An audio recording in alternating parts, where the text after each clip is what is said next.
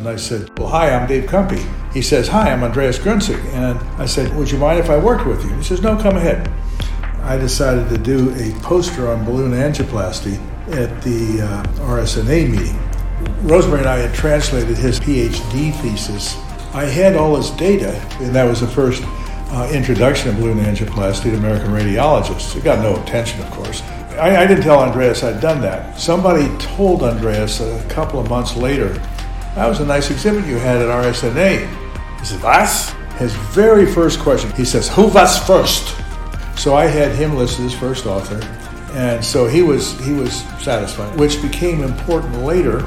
I would get this retrotracheal ache. The pain just got worse and worse. It went down my arm and centered over my wrist. Obviously, I needed a cath. The only person I wanted touching that catheter, I wanted Grunzig, because he was better at getting out of trouble than anybody I ever saw. That day then, after the emergency was finished, popped it open. It's been fine ever since. I think later what I point out to the residents and fellows is don't ever, ever, ever take credit for somebody else's work. Because suppose I put my name first on that poster, and now I needed him to save my life. Welcome to the Sound of IR podcast, an SIR RFS initiative. I'm Subhash Gutti. And I'm Steve Lazar, and we're your producers for this podcast.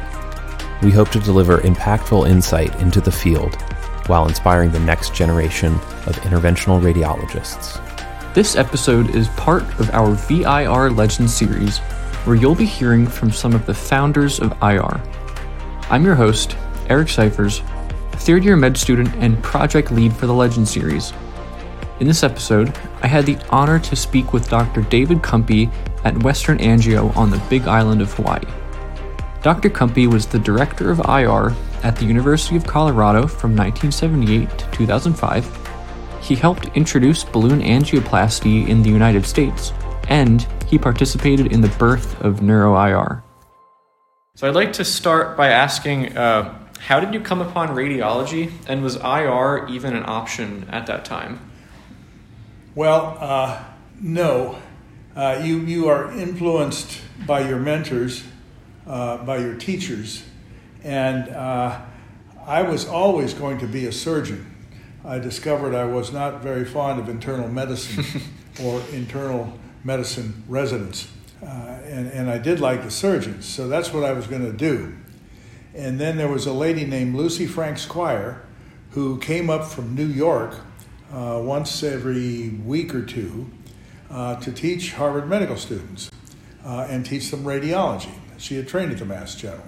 So she was just an outstanding, fabulous teacher. Through her, I got really interested in radiology. I was really on the fence, and so I asked if I couldn't take her to dinner. And she was cool enough to let me take her to dinner. Mm-hmm. And we went to someplace in Boston. And so I just sort of poured out my heart and said, I always wanted to be a surgeon, but now I really like radiology, and I just don't know. What should I do? And she just looked me straight in the eye and said, I can't tell you that. Yeah, it's for you. And at that time, Vietnam was in full swing, and all doctors were being drafted. So if you didn't want to go in as a general medical officer, you had to commit to some specialty in your, I think it was the fourth year of medical school. There was the Berry plan for the Army and the Cord plan for the Navy. The Public Health Service was in the Navy. I knew about NIH.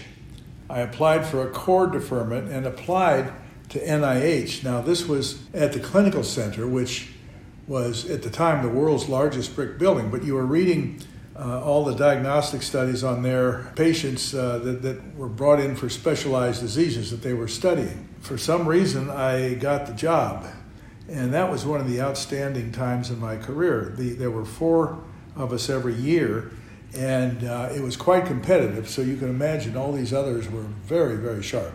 The second year I was there, John Dopman came back from San Diego to become chief at NIH. He was one of the early giants, did all the venous sampling studies, he spinal arteriography, did some early spinal embolizations and other interventional procedures, and was an outstanding diagnostic radiologist. And of all the people from both years, I was the only one interested in angiography, so I had pretty much John to myself for the whole year to teach me. And he was my first important angiography mentor. My training in angiography during my residency was kind of embarrassing. I had done one angiogram, with some staff assistants. The second angiogram was a 23-year-old female. And the question was whether or not she had an aberrant right subclavian artery. She needed a thoracic aorta. And I was the staff person. And the guy I was helping had never done an angiogram. And we put the catheter in and did the aortogram. It showed the aberrant subclavian. And we pulled out, and everything was fine. Now, what could have possibly gone wrong with that? So you were training somebody with one under your belt? With one under my belt, C1. I even skipped a step of C1, I guess, and just do one and then teach one. But fortunately, she survived. So my training in angio was really poor until I got to NIH. My wife was my physics teacher in residency. She was in charge of getting us through the physics part of the boards. And she's from Germany. When we started dating and then got married, just before we left for NIH, I wanted to learn to speak to her half of the family. I speak Spanish, but not German at that time. So we decided maybe the best thing to do would be to go to Europe to some German-speaking teaching hospital where I would work for a year and do procedures because the thing I was interested in was cerebral arteriography. I felt and other neuro procedures, I felt my neuro training was really quite weak. The best book at the time was by Kryenbull and Yashergill, and at that time, Yashergill was the chair of neurosurgery. Kryenbull was now the retired chair, and Yashergill, by pretty much everybody's measure, was the best neurosurgeon on the planet. And his thing was vascular neurosurgery. Now, I was over there for that year to do diagnostic studies on all his patients. There wasn't any intervention at that time, of course. He was a high and mighty august, so many people fawning all over him. And whenever he'd go down the hall, he had an entourage of maybe 20 people following him. I eventually managed to catch his attention. One time was when I got there, everything was being done by direct puncture because that's the way he had been trained. And among other things, before the Kryenbull really treated him badly, he put him in a lab for 10 or 15 years. And otherwise had him doing diagnostic radiology studies. And just for the trainees listening, do you mean a direct carotid puncture? Carotid puncture, yeah. Mm-hmm. And for vertebral studies, they had experimented with direct vertebral puncture and had even developed a special needle for that with a side hole, but decided that just wasn't a good idea. So a vertebral study was done by what was called a retrobrachialis lynx, or RECTS. So that's a right or left retrobrachial, where you would stick the brachial artery retrograde with a fairly large needle and then inject contrast at, I can't remember, somewhere between 15 and about 22 cc's a second. Wow. And I think 50 cc's or so. And so contrast would reflux back up the subclavian, fill the vertebral, and then you'd film over the head. And that's how they did vertebral arteriography. And the workup for a subarachnoid hemorrhage, now they didn't have a CT scan, there was only one in all of Switzerland in 75, and that drove Yashergill nuts. It was in Basel. So the workup for somebody who'd had a subarachnoid bleed by lumbar puncture was to bring him down the first day, put him in anesthesia, right carotid stick. If that's negative, left carotid stick. If that's negative, pull them both out, get hemostasis, and wake the patient up, send them upstairs. Bring them down the next day, put them in anesthesia again, retrobrachial on the left side, and that was negative, retrobrachial on the right. And I am not making this up, that's what was. And I somehow managed to start doing some catheter procedures, which were much better. And so I accumulated a number of patients who'd had both on the same patient, a catheter study and a retrobrachial study. So I had about 7 or 8 cases. And Yashagil was tooling down the hall one day with his entourage, and I ambushed him. And I said, Professor, can I show you something here? So, okay, so he stopped. And so I just handed him 2 films. And I said, retrobrachial catheter. Held him up to the light, put him down. I had the next 2 ready. I said, retrobrachial catheter. And I handed him about 6 of those, and he didn't say anything. He just looked them up to the light, and then he would take the next ones. Mm-hmm. He didn't say anything. But then he just went on his way. Now, there was some kind of a blow-up with the radiology department, and so Yashagil, for the requisitions for any study that was called a zettel, would have to, the fellows would fill them out, but then Yashagil would have to put his little initial on it to say that's what he wanted and approved. And there'd be this little YA on the zettel somewhere. And so sometime after that, not very long, a fellow had filled this out that this patient was to have a retrobrachialis lynx.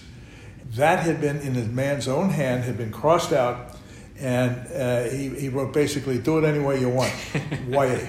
So, and he acknowledged that later, that I was the one that changed him over to catheter studies. And then there was another time where, and they charged by the film. So Yashagil used to... Analog films at that time. Yeah, These were just pieces of film in a changer. And the charge was per film. So Yashagil used to bitch always because there were too many films that were being taken. And so there was a patient one day that some kid with a aneurysm of the low or mid basilar, I can't remember which, and he wanted this worked up. So I had done a posterior fossa study, and I wanted to do carotids, but I thought, well, I better check with the man. So I went up to the OR carrying these films, and he had an operating microscope, and then the operations were televised, and so I went up there quite frequently to watch him operate. So he's operating away, and somebody says, Dr. Kumpe's here. So he doesn't look up. He says, yeah, what do you want? And so I said, well, Professor, I've got the pictures of the aneurysm in the posterior fossa, but do you want the carotids? And he says, why would you want to do that? And I said, well, if you're going to trap it, you really want to know how good the posterior communicating arteries are so that to perfuse the basilar tip. If you're going to, and trapping is just putting a clip on either side of it. And I still see this to this day. He's operating like this, and he stopped and had this stunned look on his face as he looked at me. Then went back and said, nah, go ahead, do it. But he wasn't used to radiologists thinking about how this patient's going to be managed. So I think in the end he had some respect for me. But one day I was between cases. I had 2 rooms where I was doing stuff, and it was between cases. So I was just walking down the hall in this giant hall with the rooms off to each side, and there was one angio room. So as I was walking by it, I saw a catheter down the leg. I'd never seen an angioplasty. I knew it had to be one. There was no other reason to do that. So I walked in, said, you mind if I watch? And he says, no. So there's a short little S-fem occlusion, and the wire goes down, and the catheter, yeah, I understand that. And I'm waiting for the bougie catheter to come down, the large one. But no, a balloon goes up. No, I didn't know they were using balloons now. And it turned out that was the only place in the world that was. And then he pulled the catheter back and squirted, and this short little S-fem occlusion was now wide open, good flow. And so he's taking off his gloves, and I said, gee, that's really cool. Hi, I'm Dave Kumpe.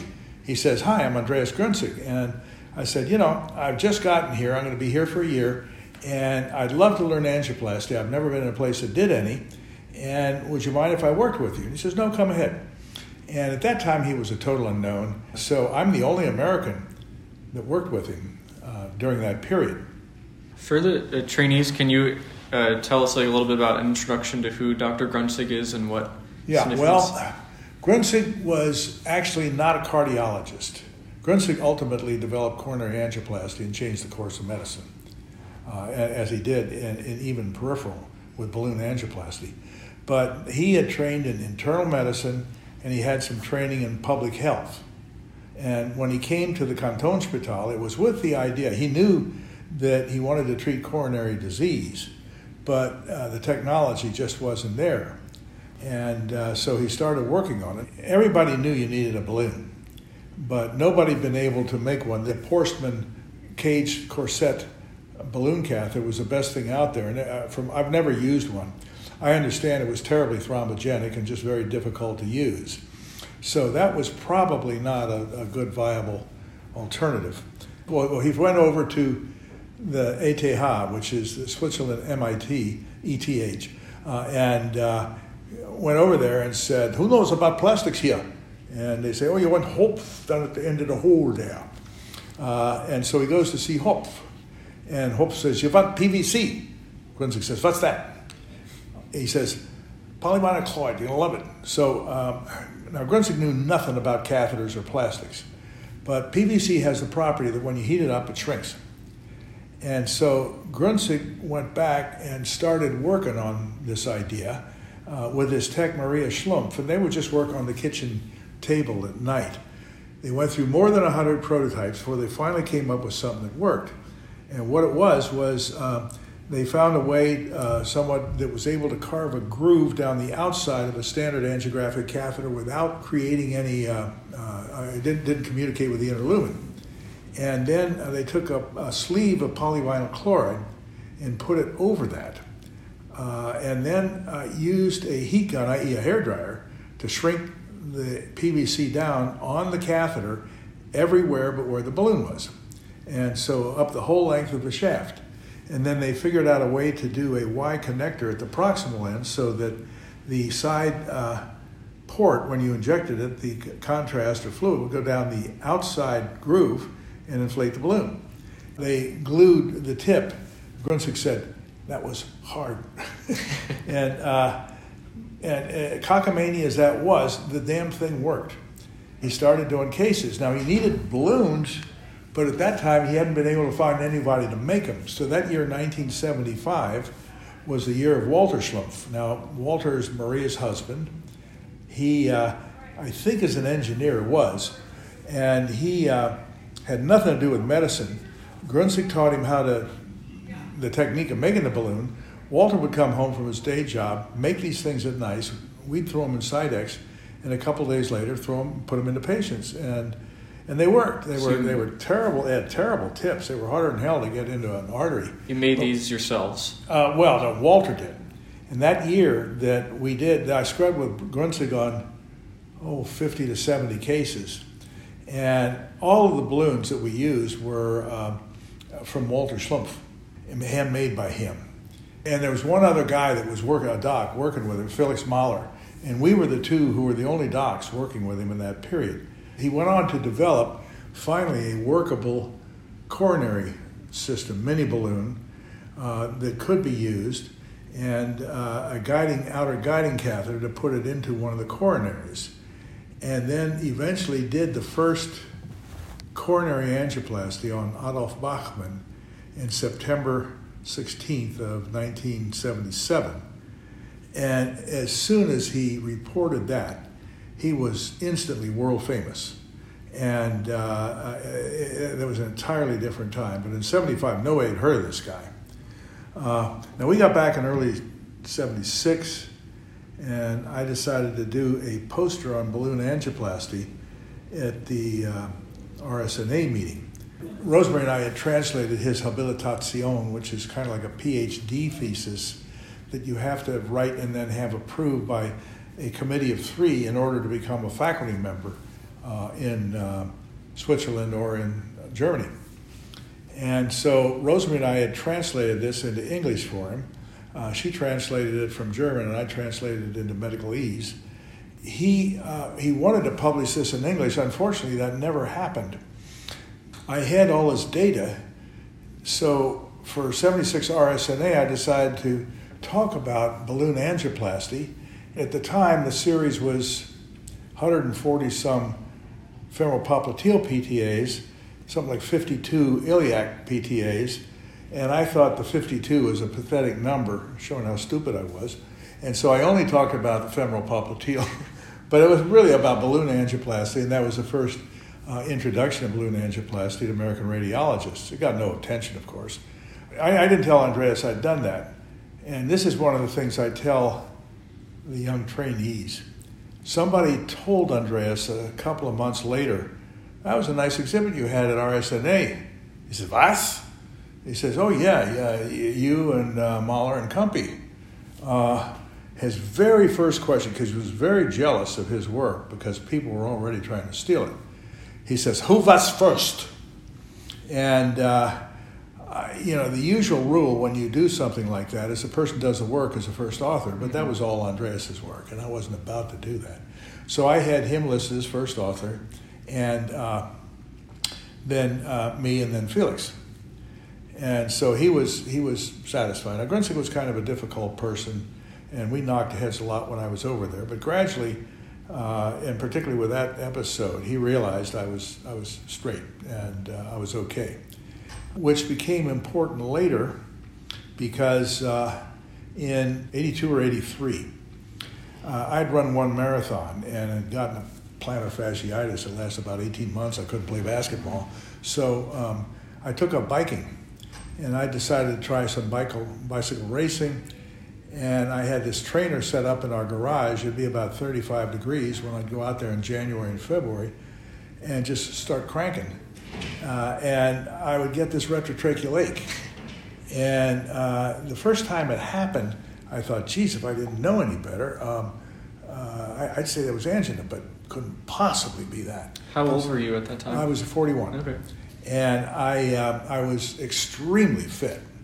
And my cholesterol was fine. There was no family history. I never smoked. My lipids were okay. I didn't have diabetes. And it made no sense. So I just let it go. And it went on intermittently. It didn't happen every time for several months until I finally decided, well, maybe I ought to get a treadmill. Probably the dumbest thing I did was go out and do Deer Creek Canyon one day, and that's the steepest pull around our house, and it's about a sustained probably close to an hour or 45 minutes in the climb, but about a half an hour to get over there. And I went out on a March day. It was about 50, 55, and in retrospect, my angina started before I got out of our neighborhood and all the way over to the base of the hill. And then I was just climbing the hill. The pain just got worse and worse. And it really hurt. That was the worst pain that I had during the whole time. And it went down my arm and centered over my wrist. And I was just thinking, gee, I wish that would stop. That's just. I didn't get off the bike and roll on the ground, but it was really hurting. So I got to the top and it stopped. And when eventually I did get a treadmill, it was 4+ positive. I was thinking, gee, that must indicate that I've got great collaterals. Mm-hmm. But when the angio was finally done, my collaterals turned out to be lousy. The only person I wanted to touch in that catheter, obviously I needed a cath, and I was hoping I could have an angioplasty. I wanted Grunsig because he was better at getting out of trouble than anybody I ever saw. I arranged to get down to Emory. He did the angio. Now, at that time, it wasn't find it, fix it. He would do the angio and think about it for a day or so and then come back and do the angioplasty. And I had an isolated, single, solitary 87% narrowing of my LAD, which corresponds to a 98% cross-sectional narrowing. The Widowmaker, right? And it's called a Widowmaker. I didn't know that at the time either. And that was it. So I was a candidate, but basically the same lesion that Olaf Bachmann had. And so, and by this time he was over at Emory. He had left Switzerland. So the day he was going to do it, Rosemary was there, and she knew him too. And the three of us knew one another. And then at the time it was scheduled, there suddenly was an emergency come in. And so we were sitting off in a side room there waiting. So it was just the three of us. I was just, Andreas, why me? It makes no sense whatsoever. And he said, it's the arterial flu. I said, what? He says, it's the arterial flu. Andreas, what the hell are you talking about? And he said, the factors that we talk about, diabetes, hypertension, lipids, family history, and so on. He says, those aren't the cause. Those are the exacerbating factors. the cause is the arterial flu. And you had the arterial flu. We just don't know what it is yet. So he had some ideas about the But pathology. all that stuff came along later about atherosclerosis starting out as inflammation, and then deposition of stuff, and then lipid gets deposited, and you form a plaque. But that he was so far ahead of his time in all that. That day, then, after the emergency was finished, popped it open. It's been fine ever since, and I've had a couple of checkups.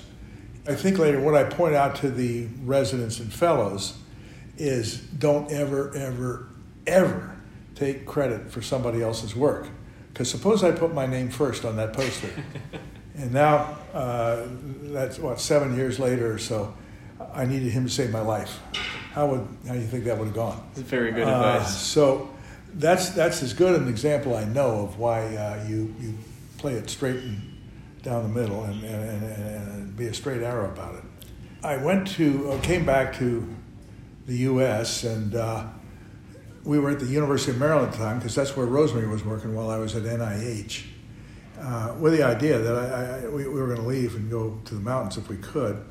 Within a year, I got a job offer at the University of Colorado and glommed onto that. And Colorado was a real backwater when I got there. Their angio was terrible. I would do something fancy I'd learned at NIH, a spinal arteriogram or parathyroid vein sampling or arteriography or something. And they'd say, "Oh, that's wonderful, we never saw anything like that." And then I'd do a selective renal arteriogram and they'd say, "Oh, that's wonderful, we never saw anything like that." So it was a great place to start out. One of the vascular surgeons was a classmate of mine from medical school, and the other was Bob Rutherford, a senior vascular surgeon who'd done enough surgery, and he was interested in seeing how angioplasty could contribute. So they both sent me cases. Is he Rutherford of the classification system? Yes, yeah. He was at the time one of the better known vascular surgeons in the U.S. And I had an offer to go back to the Mass General after NIH, but both Rosemary and I decided we didn't want to raise kids in Boston. Now, Bob was running all these national courses, Bob Rutherford, and so he would have about 5 or so guest faculty, and these guys were the creme de la creme of American and not infrequently international vascular surgery. And here I am, this junior kid, but I had this new toy, and Bob wanted to put that out there. So all of a sudden, I'm here with these august professors as a junior kid. I mean, Bob just threw me into deep water, and I learned to swim. But Bob was very helpful in getting my career started and my gaining credibility, and therefore IR gaining credibility with these very influential vascular surgeons from around the country. So he was very important in all of this. I had a much easier time getting things started at Colorado than many of my colleagues because once the surgeons, other specialties saw that I could do what I said I could do, they started coming around with this problem or that problem, and I started doing all kinds of stuff, and interventional just grew. Because I was the first person in Colorado when I got there to say, this is what I want to do for a living, I don't want to read x-rays. I got to spearhead the development of IR, not only at our hospital, but around the whole Rocky Mountain region. We were the leaders in IR for quite a while because of that. And then in 88, I treated our first stroke. At that time, there were only 4 strokes reported from the U.S. That morning I came in, I heard myself being paged overhead just as I got to the department. Dr. Kumpe, please come back to angio. So I go back and there's this long line on cerebral arteriography, and this is a 34-year-old guy who'd been whapped up the left side of the neck in a bar fight, and he'd gone hemiplegic and aphasic. And this set of angios showed a mostly occlusive but not entirely occlusive plug of clot at the M1, M2 junction in the middle cerebral artery.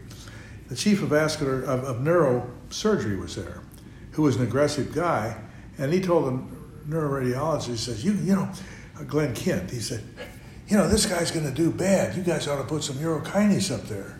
And they said, we don't do that. Call Kumpe, he'll do anything. So hence the call to come back to angio. And so I knew a little bit about strokes being treated at that time. There had been, I think, about 20 cases reported worldwide. Glenn said, you ought to put some urokinase up there. I said, I don't know, I never put urokinase in anybody's head before. He said, this guy's going to do real bad. Didn't have microcatheters. I said, okay, I'll give it a whack. And so I just left a catheter in the neck, and fortunately, because it wasn't totally occlusive, the urokinase would go through, and I had no idea the dose, so I just used a standard dose, guess starting at 250,000 units per hour. This is still one of the most dramatic things in my whole career. They had been in on the right side, of course, and it was a left carotid, so his right side is paralyzed.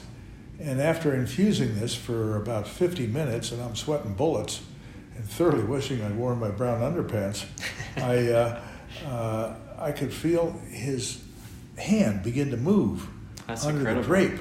Whoa!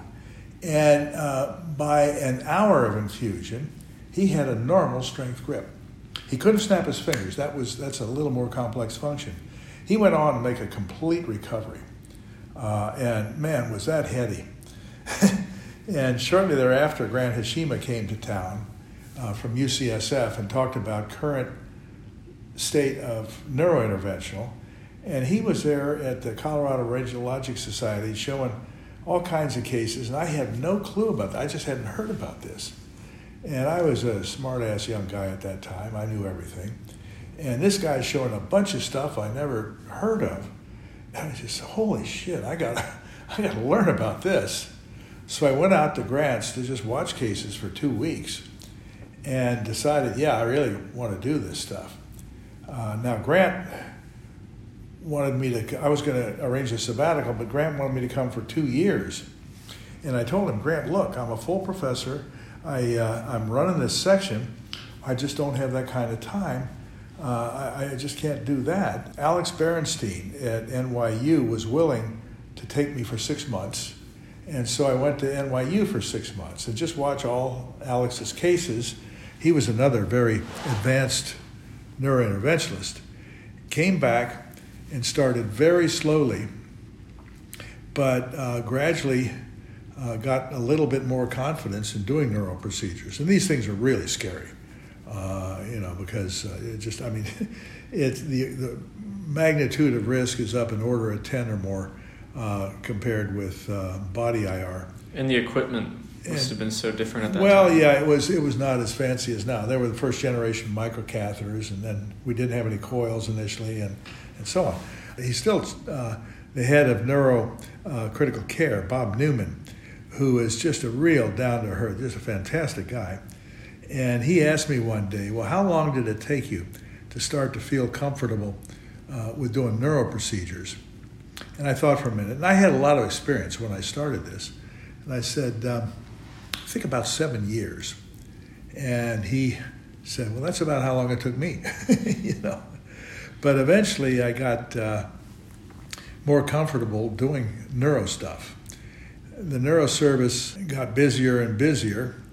And like I say, I was very careful not to tackle anything I didn't think I could handle.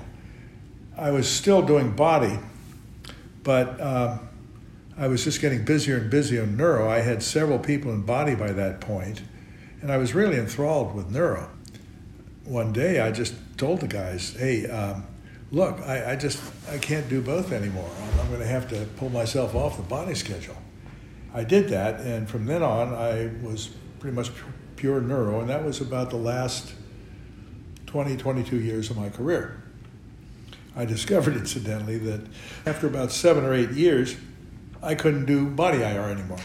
Now, I was one of the original examiners for the CAQ, and I was one of the people who helped start it as an organized specialty, but it changes. The widgets changed so fast, and I knew the diseases, but I didn't know the widgets anymore. And you're still examining. And so I just said, well, I'll just stay in neuro. Now, I also figured that if I tried to do all neuro plus the really cool body stuff, the stent grafts and so on, that somebody on the body team would shoot me. So I just decided, nah, I'll stay in neuro. How was Neuro IR initially accepted across the U.S., and especially how did radiologists feel about it, and how did neurosurgeons feel about it? Neurosurgeons were pretty skeptical at the beginning, particularly with aneurysms.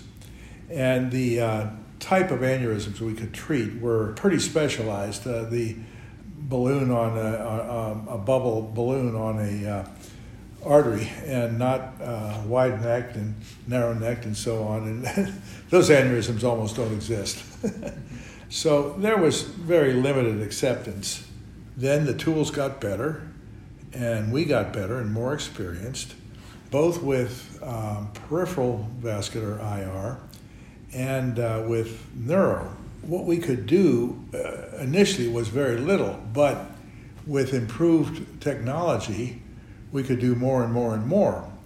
And eventually, it became clear to both the vascular neurosurgeons and vascular surgeons that they had to learn this stuff, because it was going to, their specialty would otherwise disappear. This was all going to be going catheter. And so you heard Tom Sauce's lecture today about how they're taking away our procedures. I don't look at it that way at all. We took their procedures. They realized that if they wanted to keep their specialty at all, they had to start doing it. So, and they started learning. And unfortunately, body IRs were pretty resistant about training surgeons. And so a lot of the early, they were self-taught, and some of the results were pretty not so hotsy-totsy. I didn't think that way from the beginning. I always said, I'll teach a dermatologist to do this stuff. There's only one requirement, that you have to do it as well as I do. And I don't care what specialty it is. IRs made it difficult for other surgeons to get back into it. At the same time, like I say, it was obviously inevitable. And I'm much more in favor of cooperation. I mean, you heard that thing that Frank Foschini was talking about today, and Sean Tutton. I think you get better medicine when you have a multidisciplinary group and everybody brings their particular expertise to an individual patient. Unfortunately, it's the almighty dollar, and people try to grab as many cases as they can, and they want to do all the billing for it, and it's just a shame, but that's what it is, But I don't think that's the best medicine. For the preclinical students who don't know, maybe the most commonly sold catheter in IR is the Kumpe. So I have to ask, how did that come about? Okay. When I first got to Colorado and started doing angioplasties there, most of them were in the superficial femoral artery. And at the time, we didn't have good catheters that we would go up and over like we do today from the contralateral groin or that sort of thing. So we did downhill sticks. When you stick the common femoral from the cranial side, and so the needle is pointing down, when you look at the common femoral artery, it's sort of parallel to the body, and then the superficial femoral comes off more superficially, and the profunda goes off deep. So the needle is pointing down, and we didn't have good wires, and so invariably the stupid wire would go down the profunda, and it was really hard to get into the superficial femoral. And I just wanted something and you used to have to dink for a long time right at the groin there to finally get the wire down the S-fem. So I just wanted something I could just shove it into the profunda and then pull the wire and give little squirts of contrast while I pulled the catheter back, pointing it up. And then when I saw the S-fem, just put the wire down there, holding the catheter and pointing it down there. And so that's what it was intended for. It turned out the catheter had incredible torque control because it was so short. And I was talking to the guy at the VA one day, and he said, this is good for a lot of other stuff too. And I said, oh, really? He said, oh, yeah, it's good for livers and kidneys and iliacs and all sorts of stuff. And I said, okay, I'll try it. It was a surprise, but it sure was. It was a great catheter for all that. One of my early fellows was Marshall Hicks, who now is at MD Anderson in a very high muckety-muck down there. He was president of SIR at one point. His first job was with Dan Pikus at Mallinckrodt. Marshall took the catheter along. Dan liked the catheter, And so he would stand up at these national meetings that he was running and just hold up the catheter and say, hey, this is a great catheter, you guys ought to try it. And so the word about it just sort of spread gradually by word of mouth. There wasn't any campaign or anything. And like was said over there earlier today, eventually one of the cook guys told me that it had become the biggest selling catheter in the world, as well as the fact that just about nobody pronounces Kumpe correctly, or at least the way that my family pronounces it. How should we say it? Kumpe, but it comes out Crump or Kumpe or Kump or anything but Kumpe. But because that catheter is so popular, interventionalists all over the world know how to pronounce my name. So that was one benefit. And just lastly, what advice do you have for students who are interested in IR? It's in flux, and it is arguably one of the greatest fields in medicine. It is so much fun and so interesting. And IRs have always had a lot of ingenuity and practicing all kinds of new procedures. At the same time, it's come from diagnostic radiology. And at this point, to me, diagnostic radiology is kind of an anchor around the neck. Way back when I started, I'll talk about this tomorrow, my residency was 68 to 71. And at that time, the idea was, hey, it's all x-rays. So my residency was 2 years of diagnosis and 1 year of radiotherapy. And right after that, by that time it was very clear radiotherapy was an entirely different sport. So right after my year, or maybe one more, I don't remember which, they stopped that. And it became just diagnostic radiology or radiotherapy. IR has evolved to the point where it's at least as far away from diagnostic as radiotherapy was at the time. Training paradigms are changing. I don't see any reason whatsoever that you need to train for 3 or 4 years in diagnostic radiology before getting to doing interventional. This is a clinical specialty, and you need to learn clinical care and be able to learn how to set up a practice that you go out and commit. You're a surgeon, and go out and establish a practice in the midst of other surgeons as a primary referring, or a doctor to be primarily referred to. There are any number of practices out there of IRs who have successfully established a single practice or a group practice or a multidisciplinary thing. Not infrequently, a surgical group will hire some interventionalists, but it goes the other way too. There's some interventional groups that also hire surgeons. But I think something like that is the future. And I think imaging helps, but you really need the clinical training. So you need to understand cross-sectional anatomy depicted through CT and MR both, but that doesn't take 4 years. You need to understand fluoroscopy and how to decrease dose to the patient and also to yourself. There's very little fluoroscopy that's done in diagnostic radiology these days, so you don't get trained in that. I think right now the best way is to probably go into the, I can't remember the 3 types or 4 types of training, but the one start right out, training in interventional, and then get as much clinical training as possible. And something I really like is going to other institutions.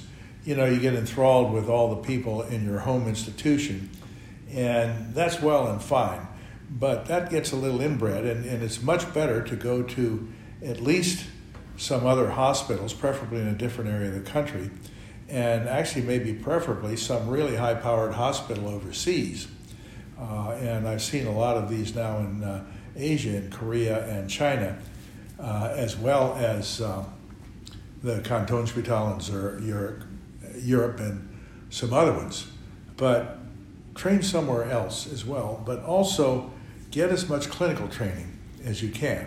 Yeah, you need to learn some imaging too, but I mentioned what you need, I think. You don't need nuclear medicine, or ultrasound is very helpful for directing needles. A lot of that you pick up along the way with experience. So I would try to minimize the amount of diagnosis. I'd still probably, at this point today, start out doing IR through radiology. Now, is that going to be the case in the future? I mean, China already has separated IR into a separate specialty. There's medicine, surgery, and IR, and they have equal stature, and each one of those has their own clinical service and might be 50 or 100 beds in a hospital. I think eventually we're heading in that direction. Eventually, it's likely that neurosurgeons are going to be training other neurosurgeons and vascular surgeons, training other vascular surgeons in vascular. But the people that are trained by vascular surgeons are not going to know how to do a fallopian tube catheterization, recanalization, or biliary drainage, yada, yada, yada. So again, I like the idea of collaboration. And this is all in flux. I have no idea where the training will be 10, 15 years from now. In the near term, I think it makes the most sense to do it through radiology, but get the minimum amount of diagnosis, and I just mentioned the areas that I think are important. Well, Dr. Kumpe, thank you so much. I don't want to take any more of your time, but it's really been an honor to have you. Okay. Well, thanks very much. Good questions.